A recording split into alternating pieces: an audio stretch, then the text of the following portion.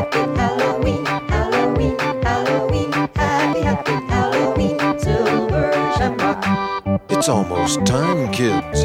The clock is ticking. The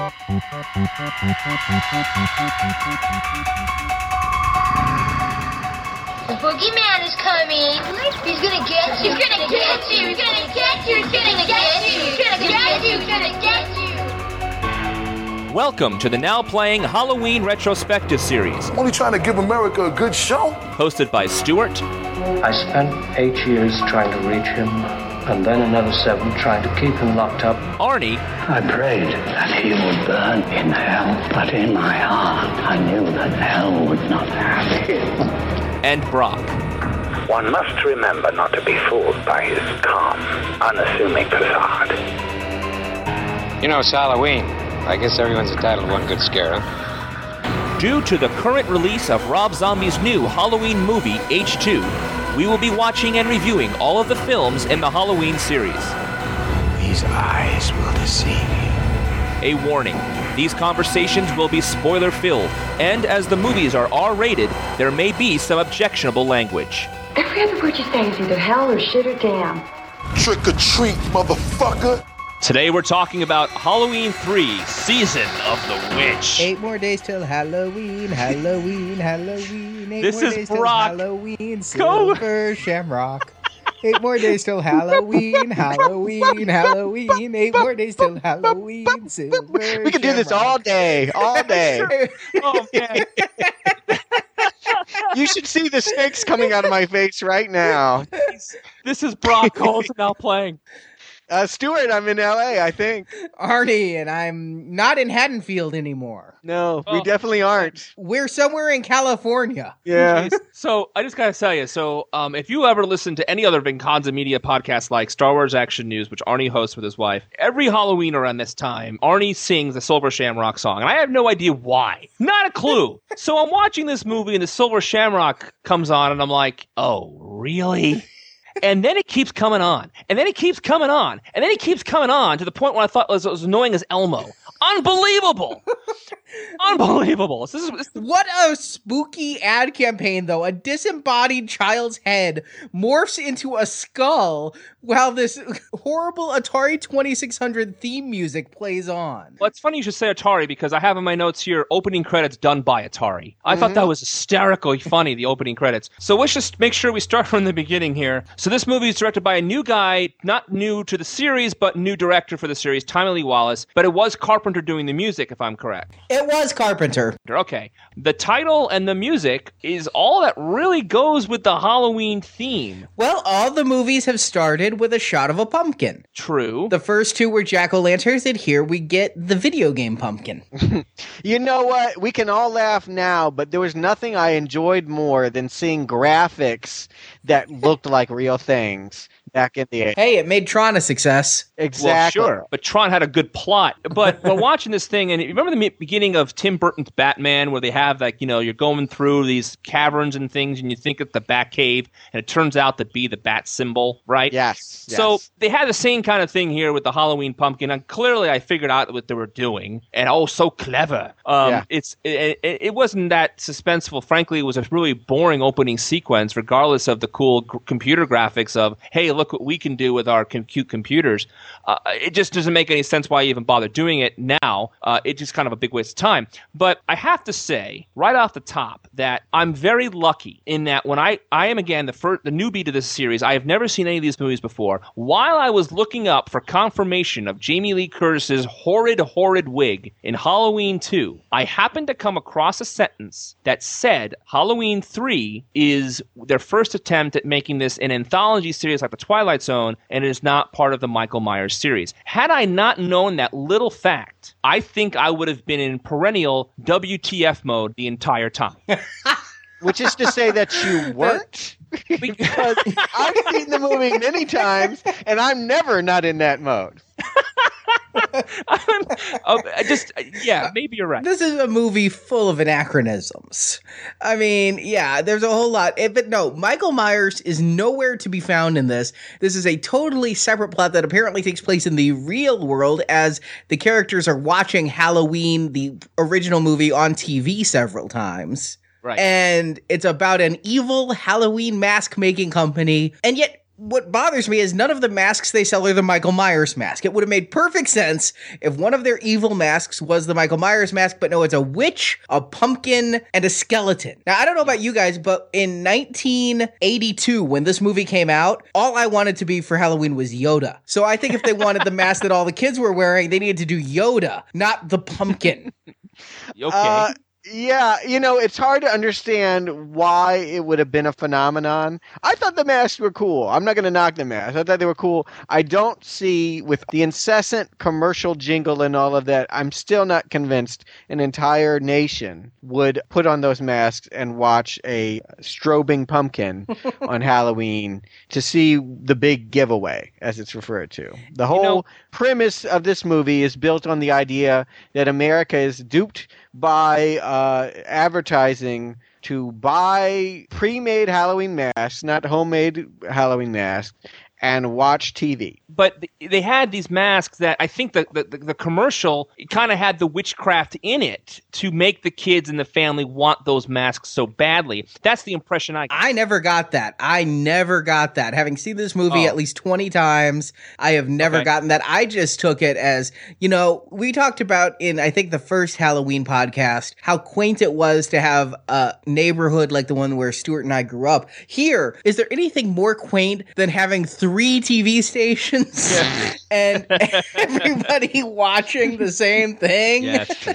Yeah. Early in the movie, they have the father come with the mask to give the kids, and the kids already have their masks. They put their masks on early and watch the TV set with the masks on. What kind of kid watches TV with a mask on? I did. And then they make it. They make it later on in the movie that it makes sense why they're doing it. But at first, I was like, "What the hell?" No, I used to do that all the time because we'd get my Halloween costume, and I'd be so excited to have a Halloween costume. I would sit around the house all day in that costume watching TV through the mask. Really? All right. Yeah, I mean, seriously. I guess that makes sense for you. For me, I didn't do that. I had my Halloween costume on Halloween. There's a lot of things we could discuss about this movie. It's hard to have an entry point, given that it has no real context with the previous 2 Halloween movies. I will say this before I say a lot of negative things.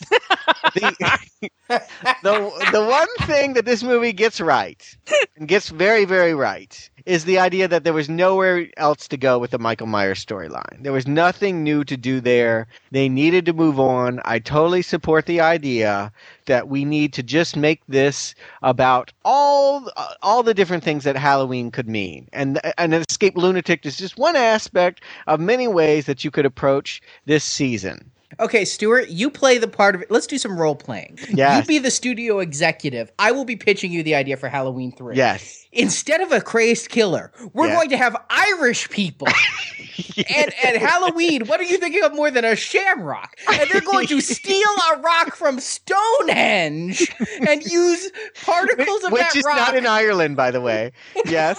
And they're going to use particles of that rock to make masks. No, only if it works with computers, because computers is what the kids like. So make sure it's got a computer chip and a Stonehenge rock in it.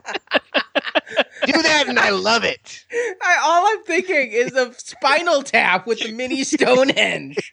It was hard for me to understand why it couldn't just be a computer thing. Like, why couldn't it just be a computer chip that did this to you? If that's the way, and it was the 80s, computers were terrible. They did horrible things. They controlled everything. War games start nuclear war, and Superman 3, they turn a woman into a robot, and Superman has to fight her. And I mean, I understand that computers were going to be our total annihilation. So, all right, you put a microchip in a mask, and it's going to kill all the children. How the heck does that work with a chipped off rock from Stonehenge that they somehow flew to Southern California? And even they know that's ridiculous. They have the guy going, "You wouldn't believe what it took to get that here. Why don't you tell us?"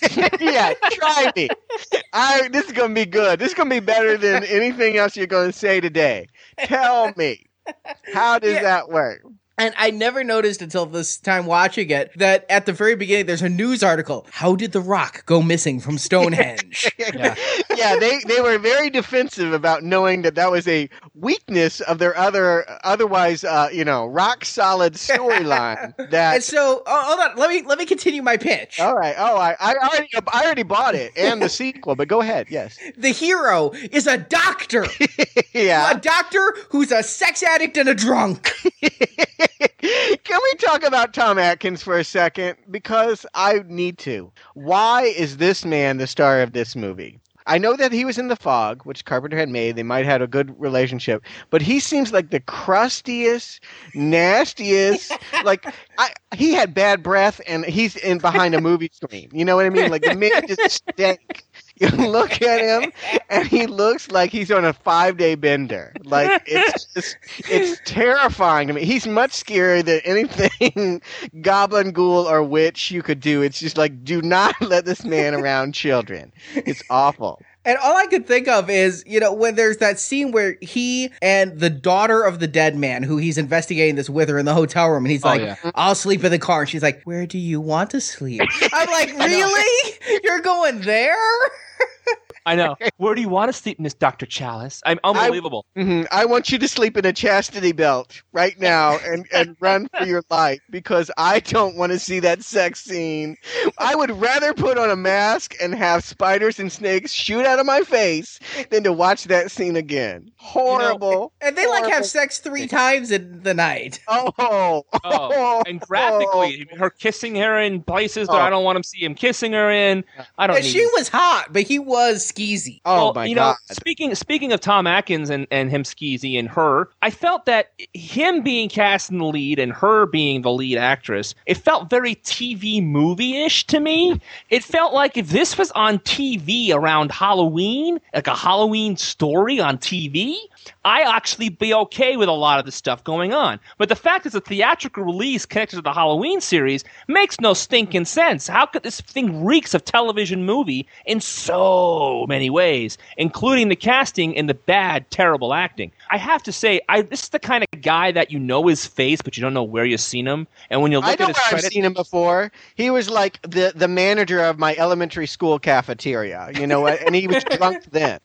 Like, he's like the guy that's around children that shouldn't be, That's who he is. Apparently, the female lead was married to Barry Bostwick for a while. I looked her up. That's her claim to fame. I'd never seen her before since. I don't know where I know this girl from either, but she's got that familiar face. Yeah. She looks a lot like the girl from Grease, too. But she could have been one of those women dancing around with Robert Palmer in that video, too. She's got that look, you know what I mean? Like, she just needed to pull her hair back, and she would have been one of those. I'm not really all that hip on all the signals and things, but there's one thing I noticed, and I had to end up Googling this, is that through the entire movie, that main character, who'd you say the actor was? Tom Atkins, yeah, has a hanky hanging out of his left pocket. Yes. In the back. And I'm looking that up because I thought that was like a gay symbol, and it is. Oh my God, you went there. What color was the handkerchief? I don't even remember this. Blue. Because that will tell you a lot. I don't know what blue means. And then I found out other signals are like if you have a scarf tied on one side or the other. And at some point, Ellie, when you first meet Ellie, she's got a scarf tied around her neck with the knot on one side. And so I'm like Googling, is the director gay? Is the actor gay? I'm sure the costume people were having some fun. They probably knew better than anyone what a terrible movie they were making, and they figured, why not tie one on? Literally. But yeah, I was like, why has he got a hanky in the back of his pocket? Finally, he punches an android and gets orange juice on his hand, and he starts wiping it off with the hanky. And I'm like, they really set that hanky up hours ago. Yeah. Oh, man. So, yeah, the first thing I remember about this that really stuck out was the how awful a dad this guy is. Because he comes home and he brings these masks the kids don't want, and the dialogue and the terrible indicating acting by the two actors in that scene, him and the wife, ex-wife, clearly said, "We are divorced." Well, first of all, that wife was Annie from the first Halloween movie. Yes, what? I didn't pick that up. Yes. True. Yeah. Oh, wow. I didn't notice that. Same actress, anyway. It's not Annie, the character. Because she's dead. Because she's dead. Exactly. Right. And so then the rest of the movie, he calls his wife and cancels on his children, like, at least 2 more times. And I'm like, what a horrible guy. And so why have this guy be the guy that we're supposed to feel sympathy for and would go along this whole story for when they're clearly setting him up to be a jackass? Well, this is a redemption story. I mean, he's a drunk, a womanizer, and a bad father. But he can save Halloween from the Irish. Yes. Now, you're talking about that scene with the wife. Personally, I felt that was the least realistically written children ever. Is they grab the mask, which just happened to be hidden in this very clean living room, but they stowed the masks right there. They then dance in synchronicity and then say, let's watch TV. Okay. I've never seen 2 kids agree to do something quiet that quickly. It's usually, no, I want to play pinball. TV, pinball, TV, pinball. Yeah, you're right. Only in TV and movies do children like that exist. I agree. But you know what? The divorce was becoming sort of a cliche at that point in history. You know, we're a couple years past Kramer versus Kramer, and it was just sort of a very common scenario at that point. The divorced dad who isn't there, and the nagging wife, and it's just everything about these introductory scenes just feel like, okay, this could have only been made in the span of like 3 years between 1981 and like 85 at the most. Like there's that window where the computer graphics, the divorce, all of it, it's just really reminding me of an 80s period I'd rather forget, frankly. What's funny is the first couple times I watched this, because she has like the same last name, I got that they were like separate. I didn't get that they were divorced, and I thought he was cheating on her. And I thought that was really bold of the movie, but now I see they're divorced and it's not as bold. No, they're definitely divorced, and that does give him free reign to have at it with the girl that he meets. 30 years younger than he is. Yes. Good work if you can get it. Yes, and who is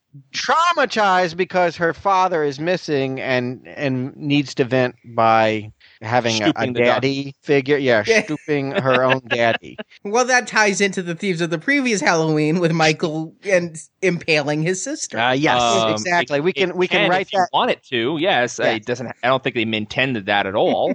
No, but then, you know what? There are trace elements of the Halloween movies in this one. I mean, you start off and there are these men in suits that are, something is different about them. They have superhuman strength and they don't talk, and they're kind of like the stand-ins for Michael. You know what I mean? They're like sort of the Michael Myers characters in this series. And then the whole thing is about masks. Well, we know that masks are a big part of how Michael identifies and dissociates from his crimes. So in some ways, there's like these, every now and then I would get this taste in my mouth when I wasn't gagging, that it was, in fact, some spiritual cousin to Halloween. For a while, I was feeling like, okay, they're exploring the very root of the holiday, and it's, I don't know.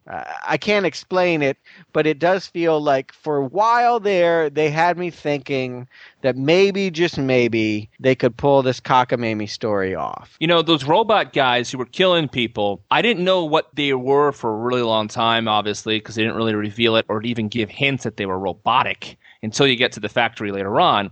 So I was thinking maybe their powers are that they turn people into rubber masks. Because I like it. I'll buy that. Yes! Because it was so clearly not the same people. I didn't understand how he killed the guy in the hospital, and then that's why I'm like, well, maybe he turns him into rubber. Honestly, it was that bad a mask. And then they had the lady later on who gets her face burned off in the hotel room, which was, even for the time, was pretty shoddy. It was accurate for the time. Remember, Terminator came out 2 years after this. Yeah, but Terminator, he was moving. Terminator, he had half of that, either it was robotic or half of it was on his face for part of the time, right? This one, it was just a still mask with the bead came out of her mouth. It wasn't a person in a mask. It was a rubber dummy. Well, a person doesn't want to put a bee in their mouth. In it looked much worse than in those other movies I've seen where people get their face shot off and have insects fly out of their face. It's a testament to the bug nuts quality of this story that if your version is what happened, that there were wizards walking around turning people into rubber, it wouldn't be any more wrong-headed than the story we do get. So, okay, I'll go with that, Brock. Sure. They were wizards walking around in suits, turning people into rubber. It always bothered me that this is the season of the witch, because it's a guy. Isn't a guy a warlock? Yes, yeah, well, if that's your biggest problem with this movie, you must have gotten through okay. So they go to investigate the origin of the masks because the father, whatever, and they go and they pose as a married couple and they go to this town and they set up that they brought all their own people into the factory. They didn't use the town folk with the drunk guy who later gets killed for telling the tale of the town. And they set up these other people at the hotel who are clearly just going to get killed eventually, including a father, a son, and a wife, the biggest salesman of the year, all that kind of stuff. So they set all these characters up that we completely don't care about to get us to the Silver Shamrock factory where we see, basically Goldfinger telling us the entire plot of his whatever. Now, that actor is somebody who, when I'm watching this, I'm like, I know that voice. He was at RoboCop and RoboCop 2 as the old man in charge of the RoboCop company. You're talking about the, what's his name? Dan O'Hurley. No, but what's this character's name? Cochran? Yeah, Connell Cochran. You're saying Connell Cochran is in RoboCop? Yeah, he's the old man. Isn't that Ronnie Cox? No, Ronnie Cox is working for the old man. This is the old man. He's in RoboCop and RoboCop 2. You're right. I now recall this. I had a sense memory that I had seen him before, and you know what? I kind of liked him. Yeah. Given how much I hated every other actor in this movie, his performance was like the one I could kind of go with. It had sort of a wry sort of, it's hammy for sure, but it was when you're digging for something in a mound full of horse manure. This one I could probably wash off and eat. I'm not sure anything else is digestible. The guy in the beginning, the old man, the father who was running away from the androids, I thought he was very convincing. Of course, he didn't talk, but I got that he... Yeah, I really believed he wanted to die and get out of this movie. Yeah. Yeah, of course, the android getting killed by being crushed by two cars was a slow-moving car. I really want to know when it was decided that all androids must be super strong. Because, I understand that you can have a robotic arm that's very strong, but that robotic arm is usually mounted to something of great weight to give it leverage. Sure. Right. The androids were very kind of, maybe the Matrix kind of pulled something from here too. All guys in suits. Oh, I'm sure Matrix ripped all of this off. That's all the Stonehenge. Yeah. So they got all of it. The computers. The whole idea, the computer and the thing. Yeah, it's just totally. And these computers were right out of James Bond, right out of Whopper. They were out of Star Wars, let's face it. I mean, they were just a bunch of Christmas lights. Yeah, lights on a metal board. Pretty much is what they are. And so one of my favorite parts of this movie, a laugh out loud moment for me was they're in the factory and the guy says this mask isn't finished, it hasn't gone through final processing yet. And they ask, hey, what's final processing? And it's just, industry secrets, whatever. And then they show Tom Atkins looking at a door with a sign clearly marked final processing. Yeah. I'm like, he's in the Batcave all of a sudden. And I just could not believe it's such a secret, but it happens in here. Nothing about this factory really makes sense. There's a Willy Wonka quality to this tour, in that sense we get the sense that Cochran's leading these people, these rubes who we just hate, through all of this, and they're seeing the mask making, and we know that he's got ulterior motives. We know that they're all going to meet a bad end, with the exception of the quote-unquote hero. But I at no point does it believably feel like it's a factory that's servicing an entire country with a popular mask. No, because first of all, they're still making the masks on Halloween Eve. Yes. I'm like, they're not taking orders for next year because they know that by next year everyone will be dead. So why are they still making the masks? You'll probably have trouble selling a silver shamrock mask next year after all the children's faces have exploded into cockroaches. And also, how could they make so many masks all by hand? There was no machines. They were manually pouring latex into a mold. Well, when the hands are robot hands, I guess. Were they all robots? I was confused. They're all robots. Or were some of them just Irish people? It's hard to know the difference between an Irishman and a robot. Some of them were redheaded, so perhaps they were Irish robots. I love how they justify. I'm not trying to be racist. I'm just saying. I love how they justify that he has the ability to make these robots because he made his fortune by novelty woodworking Geppetto-like figures. Right. I love how they did that. They try to justify everything in the movie with the Stonehenge, with the robotics. It's so funny that the screenplay tries to make it all make sense. There is some kind of thread being carried from druids worshipping at Stonehenge to a manufacturer of a whoopee cushion and x-ray glasses having the know-how to build a workforce of unstoppable androids to steal Stonehenge rocks, carve them up, put them in a computer microchip that will then be inserted onto a mask that every child in the nation will buy, and then tune in at the same time, even as if there was no such thing as a time zone. Everyone's 9 o'clock is the same, and they will all watch a strobing pumpkin until said microchip, with the aid of the druid rock, will produce killer snakes and cockroaches and spiders that will then kill everyone else in the room who was not wearing the mask. I don't even understand the point. Is the point just to sacrifice and just however many we get, but there's no grander plan? It's just a sacrifice for the Stonehenge god? One wonders what Cochrane would have done on November 1st. You know, like, how do you top that? Are you just going to go out to every turkey and put in some poison? The turkey baster. The turkey baster will pop up and release some gas. Yeah, I mean, what are you going to do for Thanksgiving and Christmas? I really don't know how or why. I can only presume that it's a druid ritual, child sacrifice, and that through the sacrifice, something pagan and cathartic is reached. They did say that. It's obviously real because the Stonehenge rock glows blue when they play the Shamrock song. So obviously, if a big rock can glow blue, it's real. Yeah, it was real. And you know what I kept thinking of during that? Do you guys remember like the Time Life mystery series from the 80s? Mysteries of the Unknown. And like there was a guy who took a coat hanger and bent it and pointed it at Stonehenge and got an electric shock. No, I don't remember. That was one of the big things from the Time Life book is it true that a man with a wire indicator pointed it at Stonehenge and was shocked? Read the book. No, the one I remember is a sister lives across the country from her sister and she falls. Her sister feels it from across the country. That's what I remember.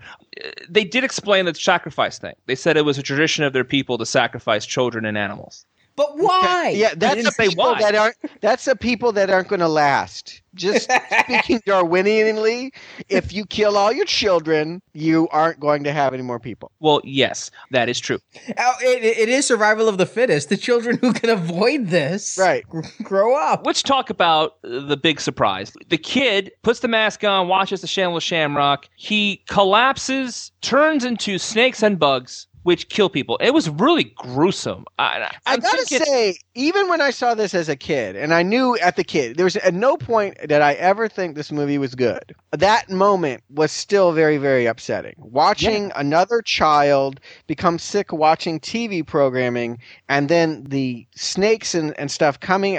It's really about how his head just collapses. His head he just lays down and like it's just like a rotting pumpkin. It just goes in time lapse. It just collapses, and you're just like, it's icky. I'll give him that. That part was disturbing, and very disturbing. That is really sick. And I don't know about you guys, but if I had those big masks, right, and that gigantic silver shamrock thing in the back, the first thing I would do is pull that stupid tag off. And indeed, there's another saleswoman who's there for her order and is fiddling with it, and she's the one that gets a whole laser shot in her face and her teeth burned off or whatever.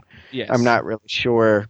The technology has been left without explanation, to say the least. Yes. How this all works. When I didn't know what was going to happen with the mask, I figured something, the big event, whatever. What I thought they were going with this is there's a great episode of Buffy the Vampire Slayer, which is one of my favorite of all of this entire series, of that there was a magical spell cast on this Halloween shop that if you bought a Halloween costume, once they, incant the spell or whatever, you turn into what you're dressed as. So if you're a ghost, you become a real ghost. Or like Buffy the Vampire Slayer, this tough chick was dressed as a Southern Belle, so she became a Southern Belle and couldn't fight the evil. And that's where I thought they were going with this. I thought they were going to have these kids turn into goblins and witches and skeleton, evil little beings. That would have been better than what we got. Yeah, and so all these kids are running around the neighborhoods just freaking out, destroying, looting, killing. It would make much more sense that they would have that power over them and then they're able to turn it off. And the kids are okay because they were possessed.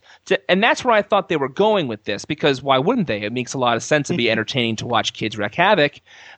Instead, they murder the children by turning them into things that we all are creeped out by, bugs and snakes and the like. And I just find that choice, whoa, what kind of sick person even thinks that? I'm glad they went there. I give them props because so many movies don't go there. This was kind of in the tradition at this point of Pet Sematary, the Stephen King book about the guy whose son gets killed and comes back to life as a horrible demon. And, I say, that's the one thing this movie did, is it had balls enough to do it. I thought for sure the kid wouldn't die because the kid never dies. Right. And the fact that the movie went there is one of the few creative choices I can agree with. Okay. Yeah, I agree with you to a certain level. If you were making a sadistic horror movie, the fact that they are willing to posit a premise in which every child in this country is going to rot and just turn into writhing poisonous animals, that's horrific and ballsy. To attach that to a campy story, it's like there's no sense of tone here. Like what they were going for should have been something with a more sense of humor. I mean, you cannot make this movie, and they did, unfortunately, straight-faced. I mean, you need to wink at the audience. You need to let them know that this is absurd. I mean, isn't the overall moral that TV rots your kids' brains? I don't know that there's any moral here, but I do feel like that is a component to the thinking, is that because everyone's addicted to television and computers and Halloween has gotten so commercialized that therefore that's reason enough that they should all die because they don't know the real history of Halloween. I think that's Cochran's point. I'm not sure he really has one, but the actor is definitely kind of winking and enjoying his role of benevolence. He's not like a scary dude. He's not scary in the way that Michael Myers is scary. He is a Willy Wonka. There's something up his sleeve. That he has bad intentions, but he's smiling at you as he's doing it. And I don't think in the scene in which we watch a small child convulse, fall to the ground, rot, and then snakes come out, that is in the same spirit. That to me suddenly feels like, okay, this is some ugliness, and it has no place in this campy Halloween story. It just felt too cruel for the rest of the movie. That's a good point. But by the same token, I mean, the whole point of a horror movie, in its most basic form, is to scare you. And if killing children gets the reaction from the audience that it got from Brock, in a better movie, in a more well-realized movie, then it would have done its job. Well, look, this has happened in reality. I mean, you may remember about 10 years ago. There were really masks that turned kids' heds into snakes. You don't remember that? The power of Stonehenge? You couldn't go anywhere without stepping on a snake or a cricket. It was awful. No, there was Pokemon, and then all these kids had to be rushed to the hospital in Japan because they sat too close to the television set, and the strobing caused them to have seizures. True. You know what I mean? But that's a little different. A little different. Well, obviously, not all of this is reality based. But I'm saying if you wanted to kill a bunch of children, not all of it. Which parts of it are children? All I'm saying, if you wanted to kill a bunch of children, you wouldn't have to worry about stealing a rock from Stonehenge and going through all these crazy machinations to get there. Couldn't they just put a signal in the TV signal and make everyone fall over and have a stroke? I mean, if your intention is just to sacrifice, you want to punish people because they're watching TV, which seems to be the major thread there, you could do that without all this other stuff. It's a mess of a movie, really, in the end. It's a whole lot of unrealized bad ideas. It feels like a lot of different movie references at once, too. I mean, the androids and the goop and their super strength all reminded me of Ian Holmes' character Ash in Alien. The whole setup of investigating the mystery is based on this wacky pagan movie you guys may or may not be familiar with called The Wicker Man. They remade it recently. Talk about a bug nuts. Wasn't that Steven Seagal? No, Nicolas Cage was in the remake, but it was Christopher Lee, right, in the original? You're thinking of the Glimmer Man, Arnie. Okay. It's the Wicker Man, yes. No, the Wicker Man. And originally it was a Christopher Lee thing, and basically it was about a man from the lay world, from the Christian world, coming into a pagan society and being horrified by all their pagan rituals and being ensnared in them. And this one sort of has the same kind of quality in that they're coming in, and he's finally learning that these are druids, and that this is some kind of ancient practice being given a 1980s computer TV spin. The detective aspect of it came across to me more like an episode of Knight Rider or something that you had a unassuming guy investigating this with a girl because the girl asks him to help. It doesn't make any sense why this guy is the guy investigating it. I mean, he's a doctor, not a police officer. Yeah, exactly. So, why would Michael Knight be the guy helping the chick out, but he is every fucking week? So, that doesn't make any sense. And Michael Knight, who works for the Foundation for Law and Government, so he has more of a reason than this drunken womanizing doctor. And he has a cool car who could help him. But that's beside the point.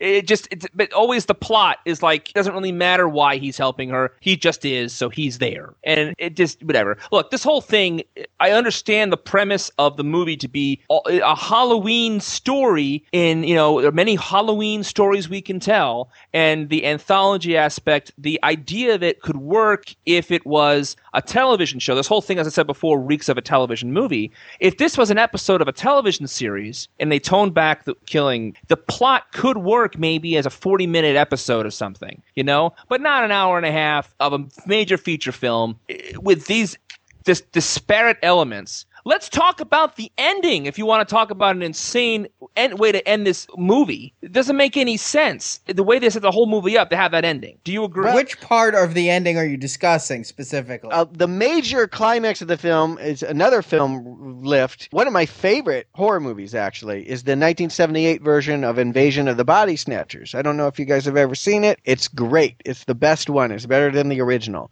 But it ends in a factory with the people thinking that they are going to be able to blow up the factory and stop it, and he escapes with the girl only to find the girl has become a pod person, and she nearly kills him, and it ends on a sour note, which I won't spoil because we're not going to blow every ending of every horror movie, but they totally lift it for this movie. I mean, just right. It was quite obvious the girl was an android when she was rescued. I agree. There was Are you kidding me?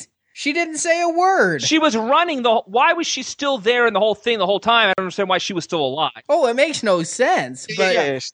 I also didn't understand why the Irish guy was explaining his whole plot to the doctor instead of just killing him. It's the Bond villain. Yeah, and he was there captured, and he was going to get killed with the rest of the kids. When this special thing happened, he was going to turn to bugs. Also, they were going to kill him too. Why not just put a bullet in his head or have an android rip his eyes out like the other people? And turn him into a rubber mask. The girl was running, and I think she said something in the car, didn't she? Or she looked at him. Nope, not a word. But then she didn't turn into robot. She didn't go into robot mode. She looked at him, and she wasn't evil looking or even acting until she turned, quote unquote. There's no way he could have told that. I mean, I didn't make any sense. They withhold it. I hear your point, Brock. You think that that's cheating by not dropping a hint. I mean, the best way of being surprised is to have it under your nose, and then all of a sudden, the fact of the matter is they wanted to have that shock, but Stuart, she's one of them. They didn't establish that. They didn't say these guys were guys that were turned into androids. Well, it was an android that looked like her. They didn't turn her into anything. Okay, my point exactly is that they had time to make a female android that looked exactly like her. You see what I'm saying? I understand. Well, they weren't making any more masks at that point. They'd finished the mask making. So an hour before, because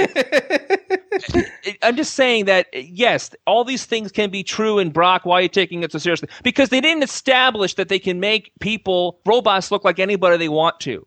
All the robots pretty much looked the same. If this was made today and they had CGI, I bet you all those guys would look exactly the same. It'd be like the Oompa Loompas in the remake of Charlie and the Chocolate Factory, the same damn actor all over the place. But since that's impractical, they all sort of look the same, the same build, the same suit, etc. So all of a sudden they were able to make an android of this chick like that, like in 5 hours? That's all I'm saying. It didn't even drop a hint. Let's get to the heart of the matter. Let's cut to the chase. All right. Who was on drugs and what drugs? I'm guessing cocaine. Obviously, there was a lot of pot use. There's got to be some LSD going on as well. And I'm serious. This is a movie out of control on drugs. I mean, this is, like the commercial, this is drugs, this is your brain on drugs. Don't show the egg frying, show the pumpkin flashing, because this shit is bug nuts. It's bug nuts. You have to be high to see this.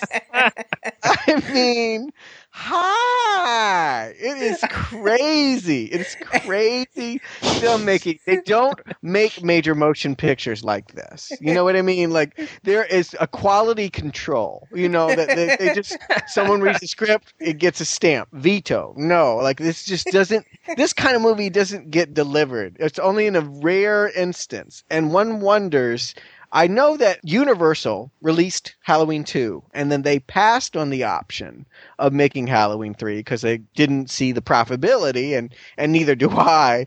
But who said yes? Who said, yes, we'll let John Carpenter do it because we want whatever John Carpenter is doing?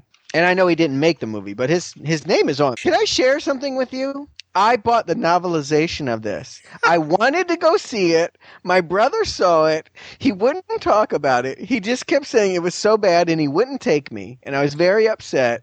So I demanded to read the novelization. What was that like? Well, I was young, and I just remember feeling that it was very weird. I kept waiting for Michael Myers to appear. I kept feeling that, like you had implied, that at some point they were going to make the mask that he wears, and he would come out and start killing them. And I couldn't ever understand why that never happened. I don't think I finished the book, actually. I don't think I finished it. I think an opportunity missed here would be an army of men in Michael Myers outfits. Yep.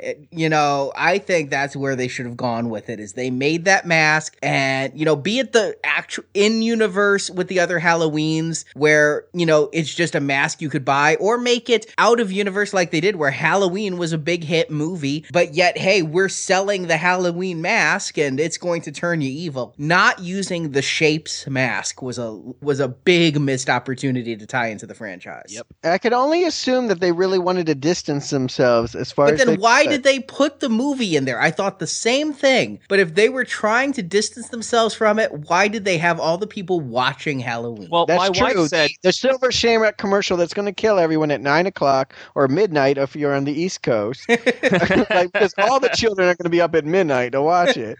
That's right. They're airing the television version of the Halloween show. Now, my wife said that the commercial for the Michael Myers movie, this is the time in the movie where the audience is told, Michael Myers isn't in this one, get over it. Yeah. And I think it's a very good point. Like, they showed it there to say he is a fictional character in this movie, not a real one. The best part of the movie for me was when they have Tom Atkins all tied up and he's having the mask, he's trying to fight it off, and Halloween is on, and at least we have a portion of this movie scored to the classic Carpenter Halloween theme. At least that got some, the eerie vibe of the music. I wish they'd reused the whole score instead of just saying this piece is watched, during the movie. That was my favorite part too, because it meant I didn't have to look at Tom Atkins. I had only wished he'd worn that mask during the sex scene.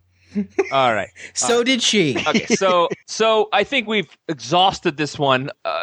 Stuart and Arnie, I'm only asking because we always ask at the end of the podcasts. Stuart, do you recommend Halloween 3 Season of the Witch? Well, obviously, I don't think it is a good movie. The question that is still nagging at me is it bad enough to recommend? Which is, if you are fascinated by train wreck, off the rails, terrible films, is this an essential viewing? And I would argue yes. If you need to see how bad it can get. I rarely have ever seen a series go this awry.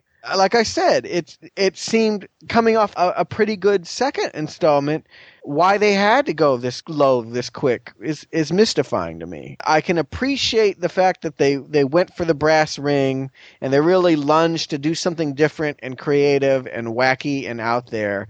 But my God, it's just one of the most awful things you'll ever see. And if that's appealing to you, have at it. So you're claiming it's so bad it's good? I think so. Arnie. Let me just say that Rock said earlier in the podcast that every year I sing the Silver Shamrock song. And that's because every year I watch this movie. But, what? Yeah. Wow. It's always on like AMC or something around Halloween. And more than any of the Michael Myers films, I'm drawn to this one because of its hokey computers and its silly songs and its bug-ridden children. I'm gonna go Tom Atkins on your ass. Turn it off! Turn it off! Turn it off! You cannot watch this movie. But let me tell you what happened with this podcast. This is not It's a Wonderful Life, Arnie. No. I refuse to accept that every Halloween you gather around the TV set and watch this crazy let me say, though, movie. I always watch this every year, but I'm usually doing something else. I'm like, it's on. It's noise while I clean the room or hand out candy to kids or talk on the phone. For this podcast, it's the first time, I think ever, that I forced myself to sit and stare at the screen for the full 90 or 100 minutes. And my God, was it painful. It was so painful that the first time I was watching it, I realized I'd let my mind drift for 20 minutes and I had to start over. And so, no, I cannot recommend this as anything more. The best part of this can be watched on YouTube, which is the Silver Shamrock ad and the voice going, look. That is a camp classic. But beyond that, this is not a movie. I pity anyone who saw it in theaters, all 5 of you, because you were trapped alone in a room with this thing with no distraction. Okay, so as far as me recommending this movie, I said before, if this movie was like an episode of Tales from the Crypt or even The Twilight Zone, with this plot and this whole I think I can go along with it more. The fact that it's an entire movie, that it wasn't a TV movie, if this was on like a Halloween, I don't know, some cable channel, like Spike TV, is not even a Halloween movie. It's like a movie about Halloween. I might actually like it more. The fact that it's tied into this series at all was really shocking to me. And honestly, I knew it was coming. I just didn't realize, wow. This was such not only, it's not even nothing to do with Michael Myers. For me, the whole idea of a whole separate plot and then to see it executed so poorly in the writing and the acting and the directing, the whole nine. No, I cannot recommend this movie for anyone seriously wanting to see it. If you want a good, bad movie on, there are better bad movies out there, as Stuart has pointed out. Do you need to see this for the Halloween series? Maybe, because I haven't seen the rest of the movies yet. I don't know, but I do know this. I'll be honest, it was discussed by Stuart and I that we might skip this one as part of the anthology. Are we doing the Halloween series or the Michael Myers series? Well, there you go. This is an interesting experiment that did not work for this series or any other. And, you know, we watched Friday the 13th when there wasn't a Jason in it, even though they had Jason, but it wasn't Jason. This one doesn't even bother doing that. They have nothing to do with it. And it's just weird movie. All right, so I want to thank you all for listening to this episode of Now Playing. If you like what you heard, please go to our website at www.nowplayingpodcast.com and download other episodes in this series and our other retrospective series that we have there. And please go to iTunes and leave a review for us so other people like yourself can find us and listen as well. If you want to discuss this podcast or other podcasts in the Halloween series that we're doing, please go to our forums. You can find that link on our homepage. And you can send us an email at show@nowplayingpodcast.com and give us your thoughts on the movies and our podcasts. So I want to thank Stuart and Arnie for sitting through this again to discuss this with us for the series. Thanks, guys. 3 more days till Halloween. All right. Halloween. And we'll and we'll come back when we visit Halloween 4, The Return of Michael Myers. Yeah, at least it's not the return of the stone from Stonehenge. See you guys then. Was the boogeyman? As a matter of fact, it was. Thank you for joining us for this installment of Now Playing's Halloween Retrospective. It's all over, my friend. If you enjoyed this podcast, you can listen to our other installments, as well as our Friday the 13th, House of a Thousand Corpses, Terminator, and Star Trek retrospective series at our website, nowplayingpodcast.com. Now Playing is a Venganza Media production and is not affiliated with Compass International, Universal Pictures, Galaxy International Pictures, Dimension Films, Miramax Films, or the Weinstein Company. Michael Myers and all other Halloween characters and situations are copyright and trademarks of those companies, and no infringement is intended. Please, stop it. Stop it now. Turn it off. Turn it off. Stop it. Stop it. Stop it. Stop it. Stop it. Stop it. Stop it. When was it just decided all robots are immensely strong and can crush skulls with their fingers? I don't know when it was decided, but I do know it was a tradition continued in Small Wonder, the TV show, with Vicky the robot. Oh, Vicky. Yeah, she's a small wonder. Lovely and bright with soft curls. As our next podcast series is going to be Small Wonder and other syndicated television shows. A child unlike other girls. She's a miracle, and I grant you, she'll enchant you at first sight. She's a small... Yeah, okay. Okay, good for you, man. Yeah. I can't believe I just pulled that out of my ass. Now available on DVD. All right, so let's continue.